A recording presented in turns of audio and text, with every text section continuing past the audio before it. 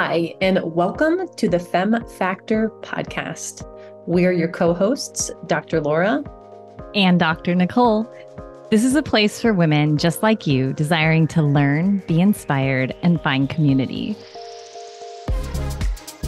We'll be discussing everything from health, longevity, and aging, to mindset, high performance, and cycle syncing, to intuition and healing physically, emotionally, and spiritually.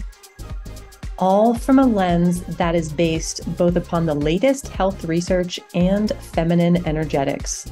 Blending equal parts scientific evidence and inner wisdom, we invite you to elevate your biology, empower your intuition, and embody your magic. Our guest today is Dr. Diane Mueller. Dr. Diane helps women delve into the personal aspects of their libido because, let's face it, few things are more intimate than that. She has personally experienced the ups and downs of libido in her own life. There were times when her desire was intense and the thoughts of intimacy were always on her mind. And then there were periods when severe chronic illness made even walking a challenge and her libido seemed to vanish. In past relationships, she has witnessed the initial surge of desire only to see it dwindle as challenges arose. To reclaim what she had lost, Dr. Diane immersed herself in studying under relationship coaches, sex coaches, and even tantric practices. She took up pole dancing and sensual dance classes to rekindle her passion, and additionally, she has dedicated herself to reading medical literature on libido to gain a comprehensive understanding from both a research and medical perspective. Dr. Diane has a double doctorate, one as a naturopathic doctor, and secondly, as a doctor of acupuncture and oriental medicine. This episode is incredible, and I hope you enjoy it as much as Dr. Nicole and I did. Welcome back to the Femme Factor podcast. Laura and I are very excited to have our next guest, Dr. Diane Mueller of My Libido Doc, on our episode today. And Dr. Diane, I'm so excited because we connected with you through Dr. Betsy Greenleaf. And for those of you who haven't listened to that episode, I want to say it's episode 4. Go back and listen to it because we had the most fun time cracking up, talking about beating around the bush. Like, it was all about vaginas and sexy time and the best, most fun. And so when she's like, you have to talk to my friend, Dr. Diane Mueller, we said, please connect us. So welcome to the Femme Factor. Thank you. You caught me on a good day too, from a juiciness standpoint. I am actually in the process of putting on a summit with Dr. Betsy. So she and I are partnered for a sexual health summit. So we've been on the phone all day interviewing people about all things sex and libido and all the juicy topics that go with that. So we're kind of in the talk around this today. So it's a perfect day to have this conversation with you ladies. So thanks for having me. Well, we love this topic about sensuality, sexuality, libido, all of these things. And so can you tell us a little bit? We love to hear about the journey that got you to this point. And, have you always been interested in libido and sex, or was this something maybe that happened due to circumstances? How did you get to be known as My Libido Doc or Your Libido Doc? Thanks. Yeah, it's kind of a personal and professional pain to pleasure story. So essentially, I was raised very, very religious, where sex was super taboo, masturbation was taboo, pleasure was taboo, all of those types of things. So I had a lot of shame and guilt and kind of self-esteem issues around my own sexuality. And that actually worsened when I was raped when I was about 18 years old. And on all of the trauma, associated with that, which kind of further led me into this, shame box around sex and sexuality. So that's really where it came out of initially, was being a functional doc, being somebody in the holistic healthcare space. I was very interested in personally what was going on there, what was happening to me, why I would dissociate with sex, why I would shut down, why I would go through periods of almost the opposite of trying to wake that up through a lot of promiscuity and these sorts of things. And I just felt very disconnected to myself that way. So that really led through my own personal journey of just studying a lot of different things through Tantra, through various different Chinese medicine perspectives, Taoist philosophies on sexuality, relationship books, relationship coaching, of course, my own trauma therapy to deal with some of the residual impacts I had from my own sexual trauma. And throughout my own studies, that's kind of really, I would say, would birth it in my own personal life. And, through it led to some of the relationship coaching that I've gone through today to lead to what I feel like is the best relationship of my entire life, personally and sexually. And then in my own practice and my own medical practice, one of the things that is interesting is I have 2 different practices, and one of them, I work with a lot of chronic disease. So I have my chronic disease practice, I have my libido practice. And some people are like, well, how are these things related? Right. But, as fellow docs, I know you know this around like all of the body, all of the mind, there's so much interrelationship from everything here. And one of the things I was finding in my chronic disease practice was as I treated people for chronic fatigue and fibromyalgia and Lyme and dementia and brain fog and all these like really complicated, situations, almost everybody said their libido was shot at the beginning of treatment. And then almost everybody said their libido was restored at the end. Right. So it's almost like I kind of fell into the medical part through just watching what happened when we're actually getting to the root causes, getting the inflammation down, helping the circulatory system and more, and how that was really reviving not only people's sexuality, but their relationships as well.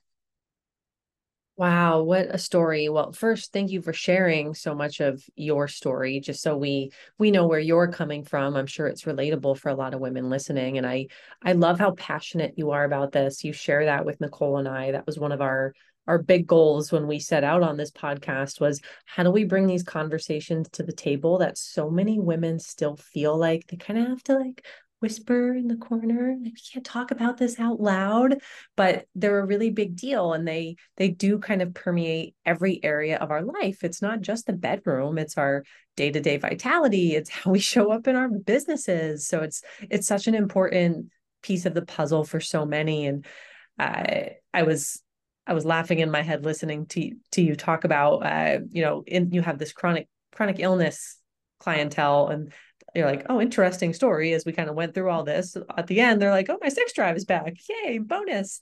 Nicole and I were at an event last weekend that was full of a bunch of female entrepreneurs and business owners. And I saw some of my former clients there. And one of them came up and pulled me aside. And she's like, I don't know how to say this because this isn't what I came to you for. But doc, my sex drive is back. And I'm like, yes, we have to celebrate this. This is a big deal. So I'm so glad we're having this conversation today just to help normalize it and realize there's nothing secretive about this. This is how we should feel day in and day out. So, you have these 2 practices, switching gears a little bit. You have this chronic illness practice, you have the My Libido doc.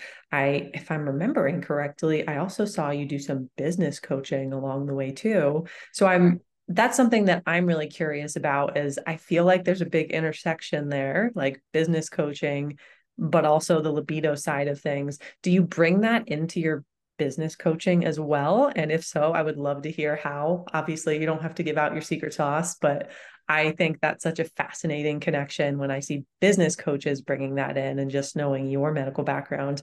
I would love if we could chat a little bit about that. Yeah, I wish I could remember. There was some YouTube meme I saw recently, which is like a short little clip that there was a male, and it was making fun of business coaches like myself that actually talk about sex and business kind of combined. And I was so like fired up about this. I wasn't really sure how to respond to it. And by the time I was like thinking around, like, oh, this is what I want to say, I couldn't find the clip anymore. But it is really interesting, right? Because some of the links between business and sexuality and sex really come down to, I think, the fact that being in our body, like sex is a representation, and being able to have a beautiful sex life with a partner or with yourself is really related to, I feel like, directly your ability to be present and feel your body and feel confident. And we see this even in research, right? Like body image, for example, the ability to stay present, the ability to stay focused is really actually related to the ability to have a really fulfilling sex life. And again, that can be with yourself, that can be with a partner. This doesn't have to be you have to have a partner to have good sex, right? So that really to me is great information when it is related to business. Because in business, when we're more self-confident, when we have more like passion in our body, right? When we have more drive, when we have more self-esteem, all of these things play into our ability to find good clients, our ability to enjoy our work. Like we see so much with sex and sexuality with oxytocin release, that cuddle hormone, that love hormone, and that's connected to stress regulation, right? Well, any entrepreneur out there knows like stress regulation is like a day-to-day thing that we need to check in on. And getting oxytocin to release that we do through our sex life, that we do through cuddling, that we do through intimacy, that we do through foreplay, really is a way of managing stress, of helping dopamine, of helping self-confidence, of helping body image, helping self-esteem, which all play back into the business. Now, I am not somebody out there, and this is perhaps what the YouTuber meant. I'm not somebody out there by any means that's like, you should just orgasm and not do anything. And all of a sudden, all your dreams are going to come true, right? It's not. I mean, if only it was that easy. That would be amazing. That would be amazing. And we would be a very happy society.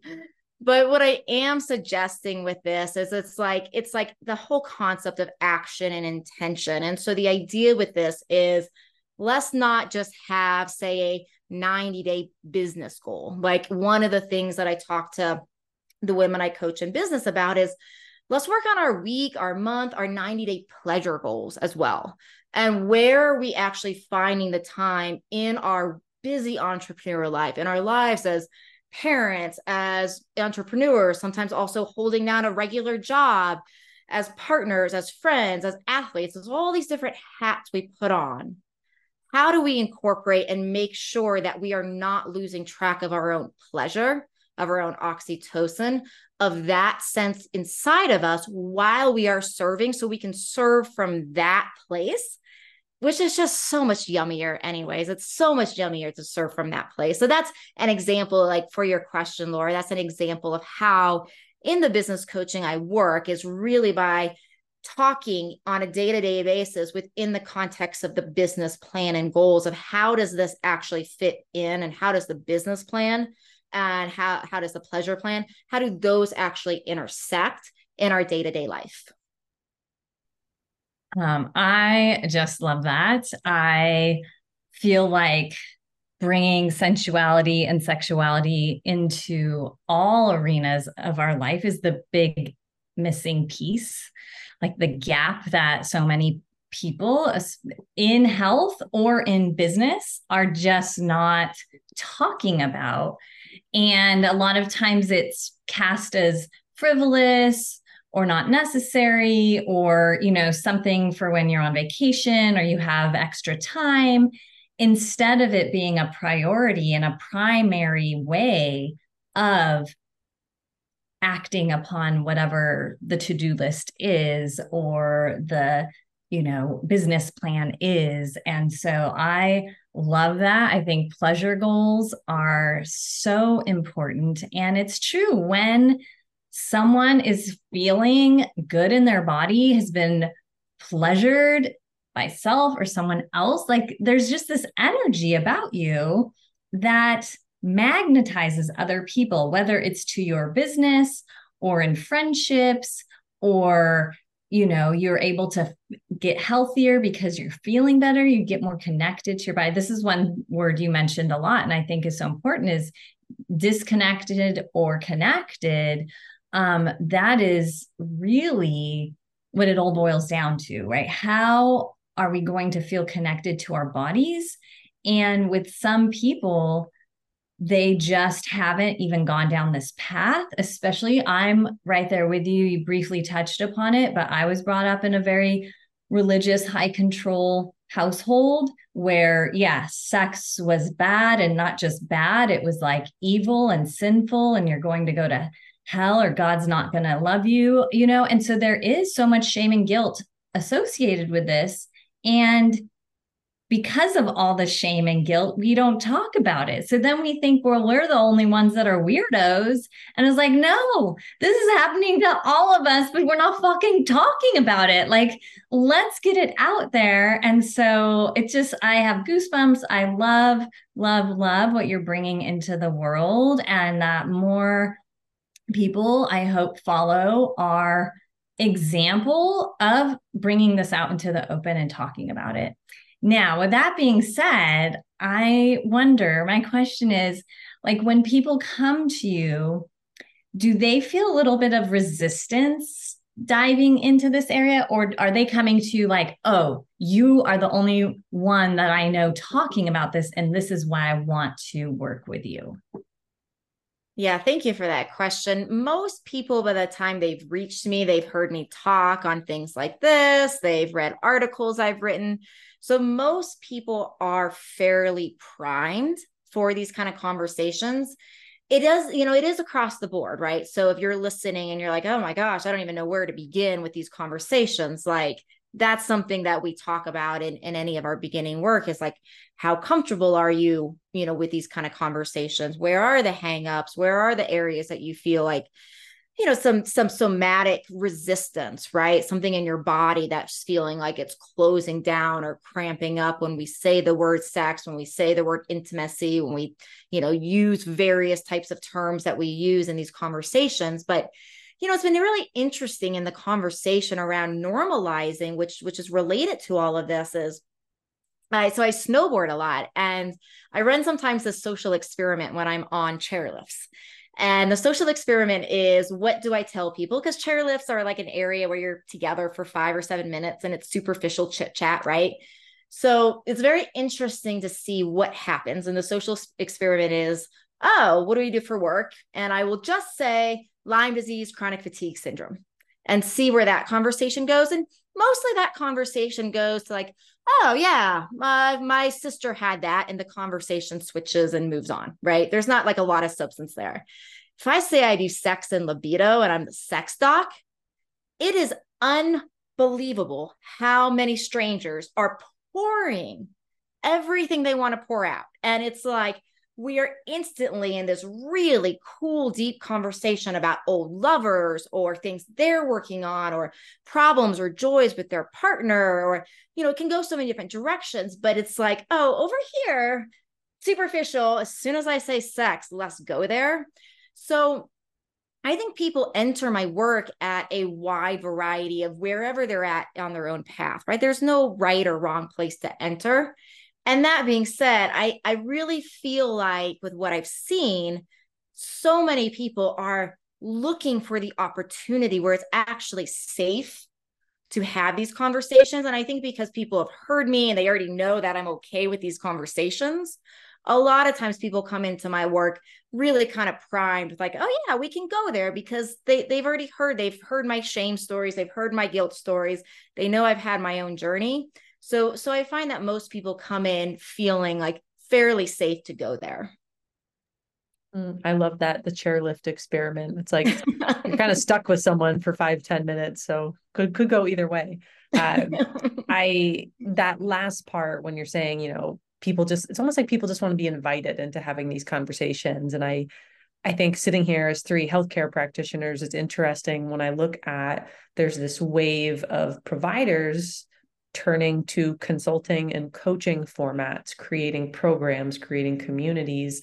And I truly believe that like this is what that allows us to do, is we get to now extend those invitations because we're not ruled by insurance coding and things we can talk about and not talk about. And these are the things that people want to talk about that are so relevant to their health. Like, believe it or not, and I'm sure those listening who are not healthcare providers, like most people don't want to just talk about their lab list and then be sent on the way with medication list. They want to talk about life. So I think it's great that, I feel like this practice you have, if that's what I can call it, it's really just inviting women to, let's have a bigger conversation about what it means to really be well and to thrive and to kind of stand in that feminine energy, even though we are building businesses along the way. Like you can do it with both. It doesn't have to be one or the other. Like you said, it doesn't have to be just sit there and receive. Like you can still take action while also exploring this whole other part of you. I want to go back to us talking about how, you have these two practices and this whole concept of a chronic disease Lyme practice. And I'm thinking of, you bring that up on the chairlift and it's kind of met with like, oh yeah, like not excited about it. There's not a lot of excitement in talking about when you have a chronic illness. Like it doesn't feel good. Yeah. So I'm just curious what are your thoughts? I don't know if you talk with some of those clients about this, because I meet so many women who have totally labeled themselves by those diagnoses, and they've kind of laid claim to it. My Lyme disease, my chronic fatigue. And I feel like it's an important conversation to keep having, that how we speak to ourselves matters. And, if we start separating our identity just a little bit from these conditions, understanding that, yes, it's part of your journey. No one's taking away from that. And you don't have to make it who you are. You get to have these other things. Like, do you see that as kind of a bit of a roadblock in some of these conversations where you're trying to bring in libido and pleasure and sensuality when someone is so wrapped up in that diagnosis, in that label in the first place?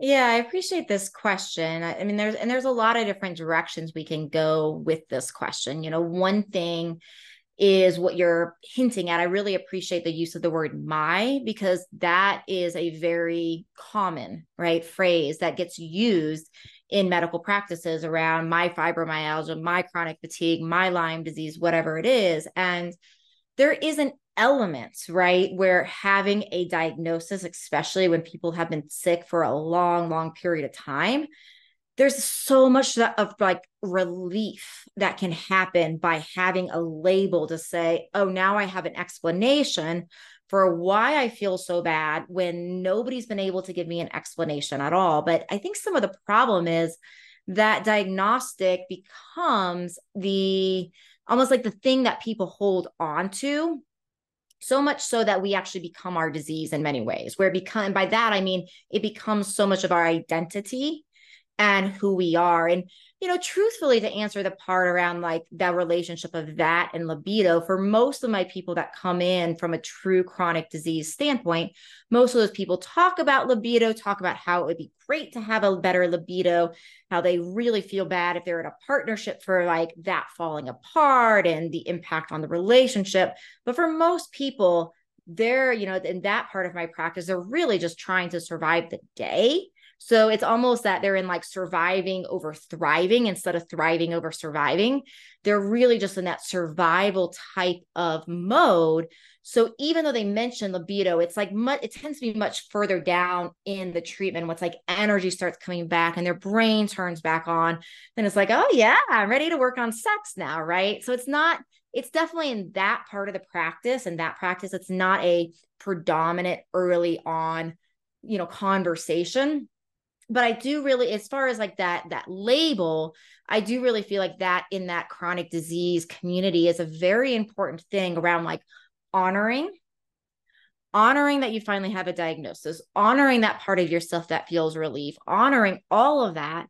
But then I really prescribe to this like both and kind of mentality, right? We can be honoring of that, and we also like cannot be stuck there, right? We can move on to say, okay, there's a part of me that feels really, really relieved by this. And there's part of me that might actually identify with, being a Lyme victim, right? But then there's another part that can be really moving into the state of empowerment, of fighting to not just survive, but thrive, of being something so far in magnitude beyond the disease, and of taking the responsibility out of that victim type of scenario, which is so easy and natural and normal to fall into, but taking the responsibility to move out of that to become more empowered and get back to thriving. Did that fully answer your question? I feel like I took us on a few different directions there. No, it did. It was great. And I love that piece is so important, that sometimes you are in survival mode and that's okay. and it's just a season, and there's the possibility of more for you. So I love that was kind of how you threaded that, was it's okay if that's where you're at, and there gets to be more, right? So thank you for that answer.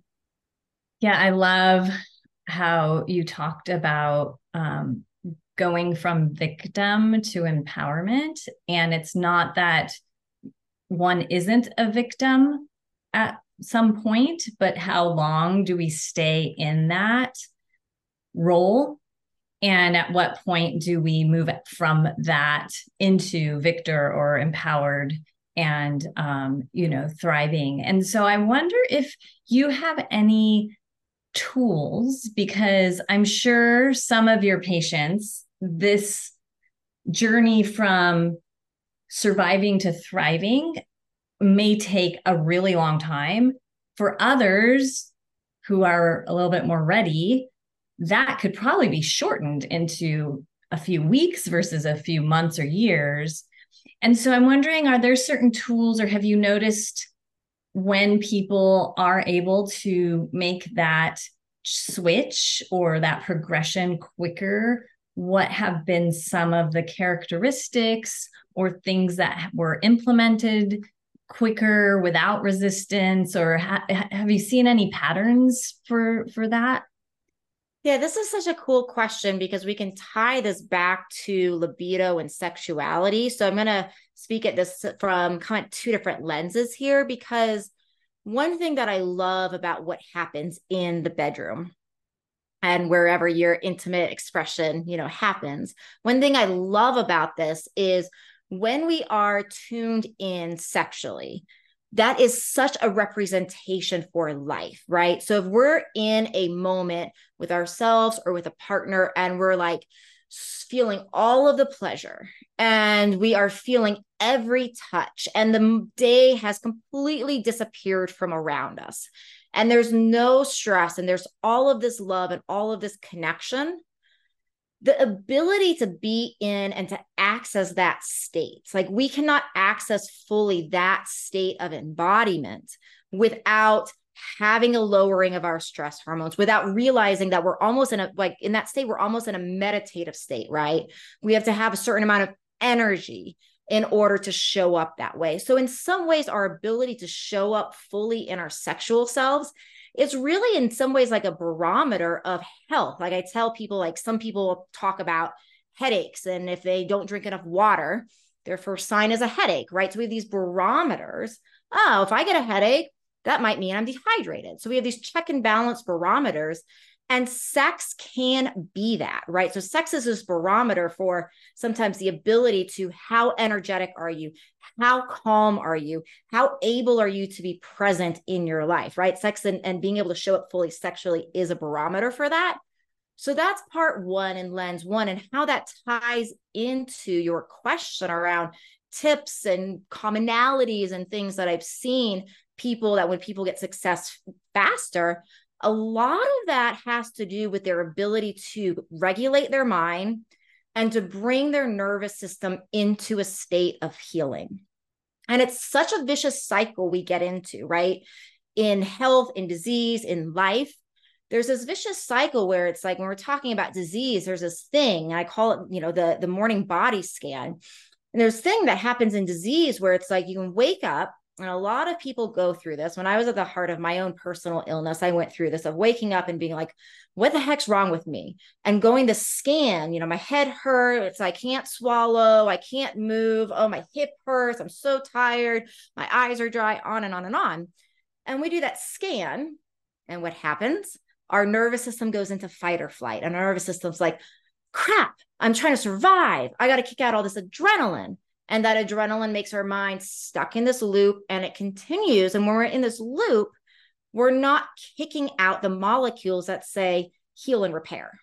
So one of the most common things I see with people that the treatment moves faster is their ability to stay committed to some sort of plan that is teaching their nervous system to be more present, to get more into what, we know medically as the parasympathetic, but, the rest, the digest, the heal, the calming part of our nervous system, where we're really telling our body, hey, things are cool. You can take a step back and heal and repair, right? We want that signal to be going out. And there's lots of different ways we can access that signal. Some people love meditation. If you love meditation, meditate.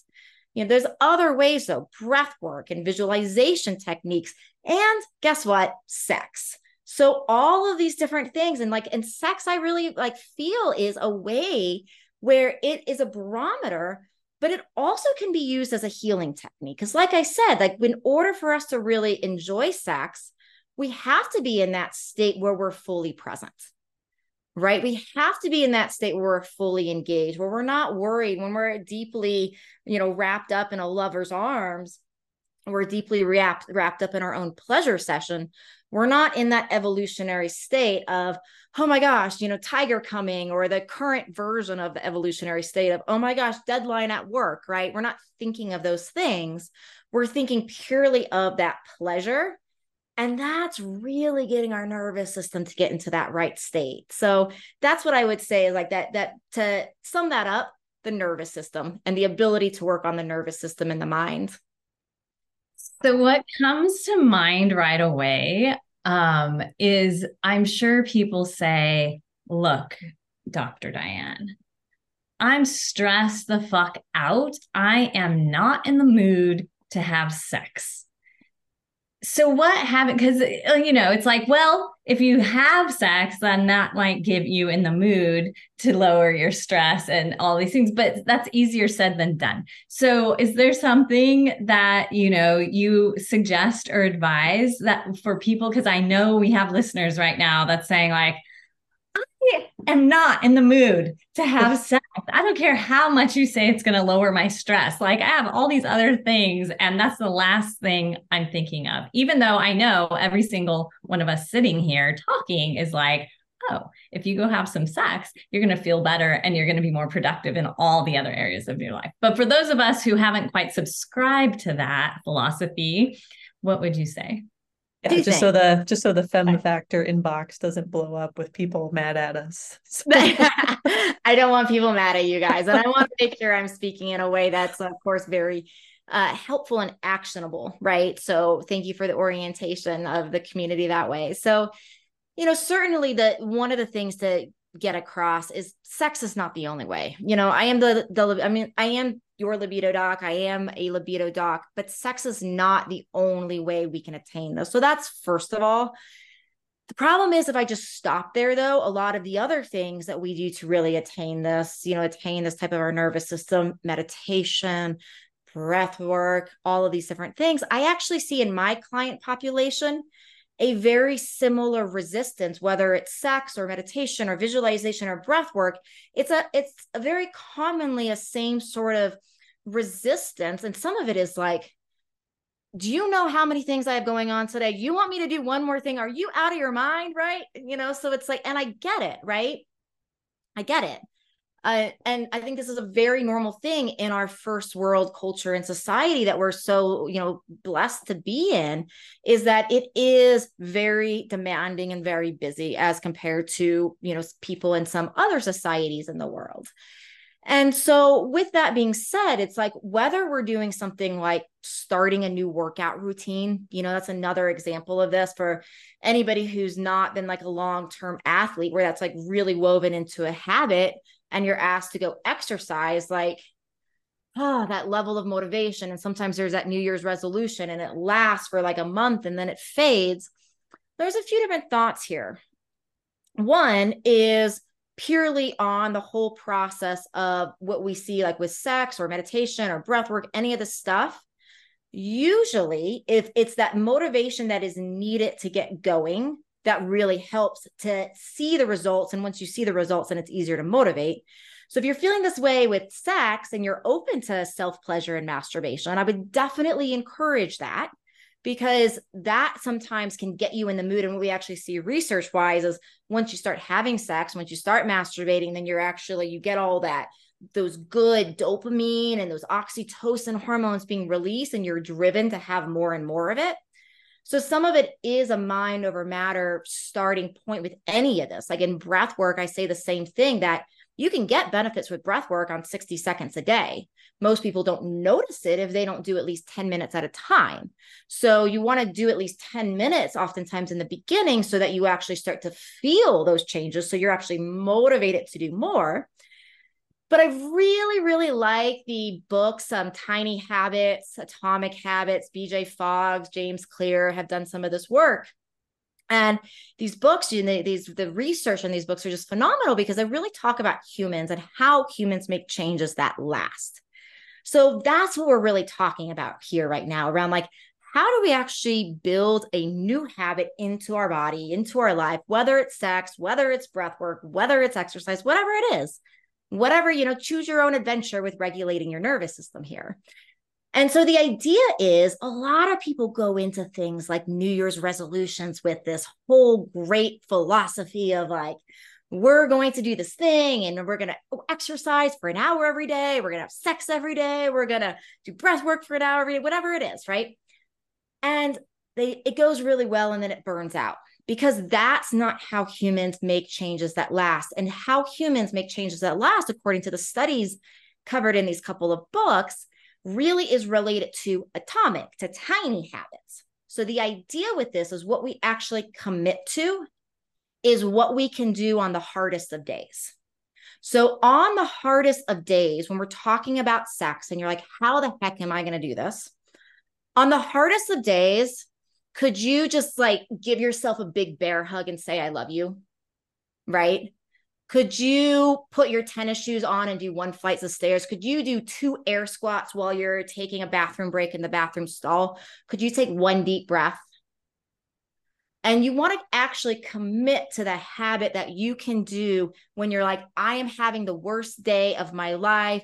I have no time. Everything's crazy. So oftentimes you're committing to like a 5 to 30-second thing. And what winds up happening in the reward system of the body is when we start having success on those really hard days, and the body is like, wow, I did something that was kind of sexual, kind of sensual, breath work, exercise, whatever it is.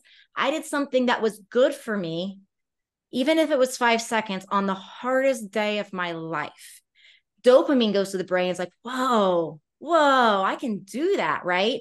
And that's what triggers this motivation and this feedback reward that says, okay, maybe I can do that again. So really working with how we actually effectively bring in new habits as humans, I think it's really important to the conversation. Yes. So many things I want to unpack there, but I'm going to start with that one and go backwards, because I think that is such a, I don't want to say error. It kind of is an error people make. Instead, we focus on these huge optimization things before we build those daily habit muscles. And then we wonder why we can't stick with things. We're like, gosh, why can't I do it? I got to start over. I fell off the wagon. Like all these phrases that I don't know about you two, I hate hearing them as a practitioner. I'm like, there is no wagon. That's not how this works. But it's those little things to build up that momentum before you step into I'm going to optimize this habit, because you have to build that habit first, right? To go with your exercise metaphor, you wouldn't walk into a gym and try and deadlift 300 pounds on your first day. Like you would just never do that. But we put these expectations on ourselves of trying to be so perfect in 1,000 different things, because we decided that moment, that is the time that we're going to start, taking it to the next level. But there's all those little baby steps along the way. So I love those great tips for just those kind of micro habits, building up the brain chemistry momentum behind that, and then really starting to fine tune it as you go. And what I would add to that, since we're here talking about women, is then we have the hormone piece to consider along the way, right? Like sometimes our hormones are not going to be favorable to certain habits that feel really good in different parts of our cycle. So building in this little bit of flexibility, something I've learned from Nicole is really, this concept of rituals that have some space for flexibility versus the same stringent routine day after day, because it allows just that little bit of flex room of, okay, maybe, later in my cycle, I need a little more nourishment to get that parasympathetic activated. I need more than the 60 seconds of breath work. What I don't need is some super intense morning routine that's going to stress my body out more. I need more intimacy. I need more foreplay, whatever that looks like. And, I think that's a really beautiful way of looking at how do we create healthy habits and really chase after that connection to ourselves that we started out this episode talking about. And of course, the last piece that I want to talk about is that nervous system thread, because I think this is a really hot topic online right now. Everyone's talking about the nervous system, some people correctly, some people maybe not so correctly, but such an important concept for what we're talking about, because if that nervous system is not resilient, if it can't flex back and forth between these two, like, being in parasympathetic all the time isn't great either, right? Especially if you are business owner driven entrepreneur, like you need to be able to flex back and forth between the two. So the goal of all these little tools, of all these habits, is how do we build a healthy, resilient nervous system that doesn't get stuck in one side or the other, and that we kind of understand when it's going a little bit too far in one direction or the other, and can kind of bring that back to normal. So I love some of the things that you recommended. I've been trying to be really consistent with hypno breath work myself the last couple months. That's been really cool. And I found for me, PEMF has been another game changer with that. Like I'm a data nerd. So like watching my HRV rise month after month using that, I'm like, this is fantastic. I'm never going to stop doing this. Yeah. Yeah. Data is so fun. It's so fun to get those instant feedbacks of we can feel certain things, but seeing those metrics really, I think seeing those metrics can just bring so much belief for the mind too, at least for those of us that love data around okay, well, I thought I felt better, but look at my HRV, like in your example, holy cow, okay, I definitely feel better. It gets the mind really on board and believing it. And I do just want to say thank you too for bringing up that point around parasympathetic. And I think the whole thing to make sure to drive home here is we're not talking about one way being the right way. A healthy body is a flexible body, is an adaptable body. It can move. It's not going to be stuck in any one state, and has the ability to, it's food is a great example. We can digest fats, we can digest carbs, we can digest protein. We have the flexibility metabolically to digest these various types of nutrients. And I think there's so many things that can happen sometimes where people get so stuck in this is the way, versus hey, flexible, healthiness is really related in part to the ability of the body to adapt, to change, to be flexible, to be fluid with whatever is coming its way, and to live in a high state with whatever is going on. Yeah, that's so powerful. I love that. Just to be more open, to be more curious, to not feel so set. I'm sure you've worked with you and Laura have worked with a lot of patients where people are like, but I've been doing this my entire life. And you're like, and it's not working anymore. So we have to switch things up. And that is where so many people get that nervousness. But if we can switch the nervousness into curiosity and, oh, isn't that interesting? And I wanted to bring up going back to your point about habits and how that creates momentum. And I know so many times when we think about sex and the pleasure it can bring, many times, and this included me in the past, I was like, I don't have that much time. But there's this book that I finished reading now. I'm listening to her podcast. It's called You Are Not Broken by Dr. Kelly Casperson. And there's a lot of data in that. And what I love is in women, if they're on their own, they can orgasm within 2 to 3 minutes. With a partner, especially with a male partner, so it could take 20 to 40 minutes. So we might be thinking, if we have a male partner or even a female partner, I don't have time. I don't have 20 minutes. I don't have 40 minutes.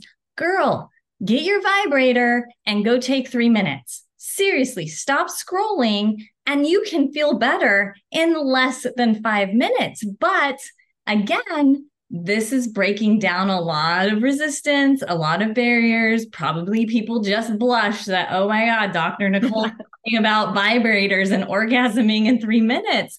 But this can happen and it can be yours, and it can really actually make a huge difference in your entire life. And by bringing sexual wellness and sexual health up to the same level as brain health, hormone health, nutrition, exercise, stress, like those things are being talked about and are like, oh, if I want to live longer, if I want to be healthier, if I want to be at my best, I have to get all of these things, dialed in, and no one's talking about sex. And yet it is the missing puzzle piece, and an important puzzle piece for longevity, for aging, for health.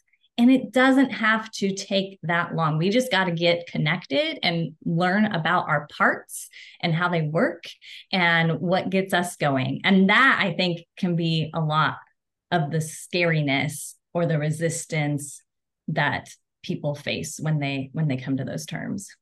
Yeah.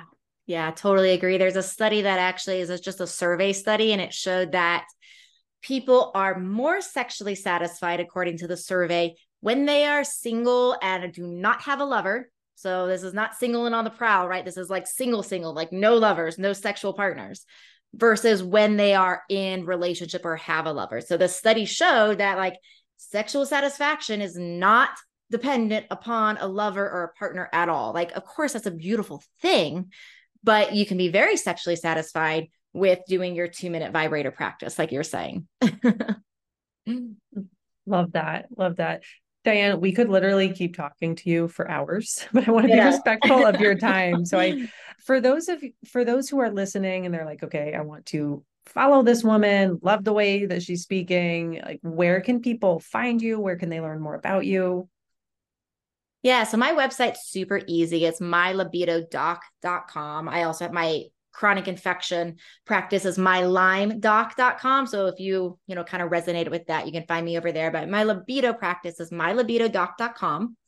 You can also find my YouTube channel, super easy, YouTube at mylibidodoc.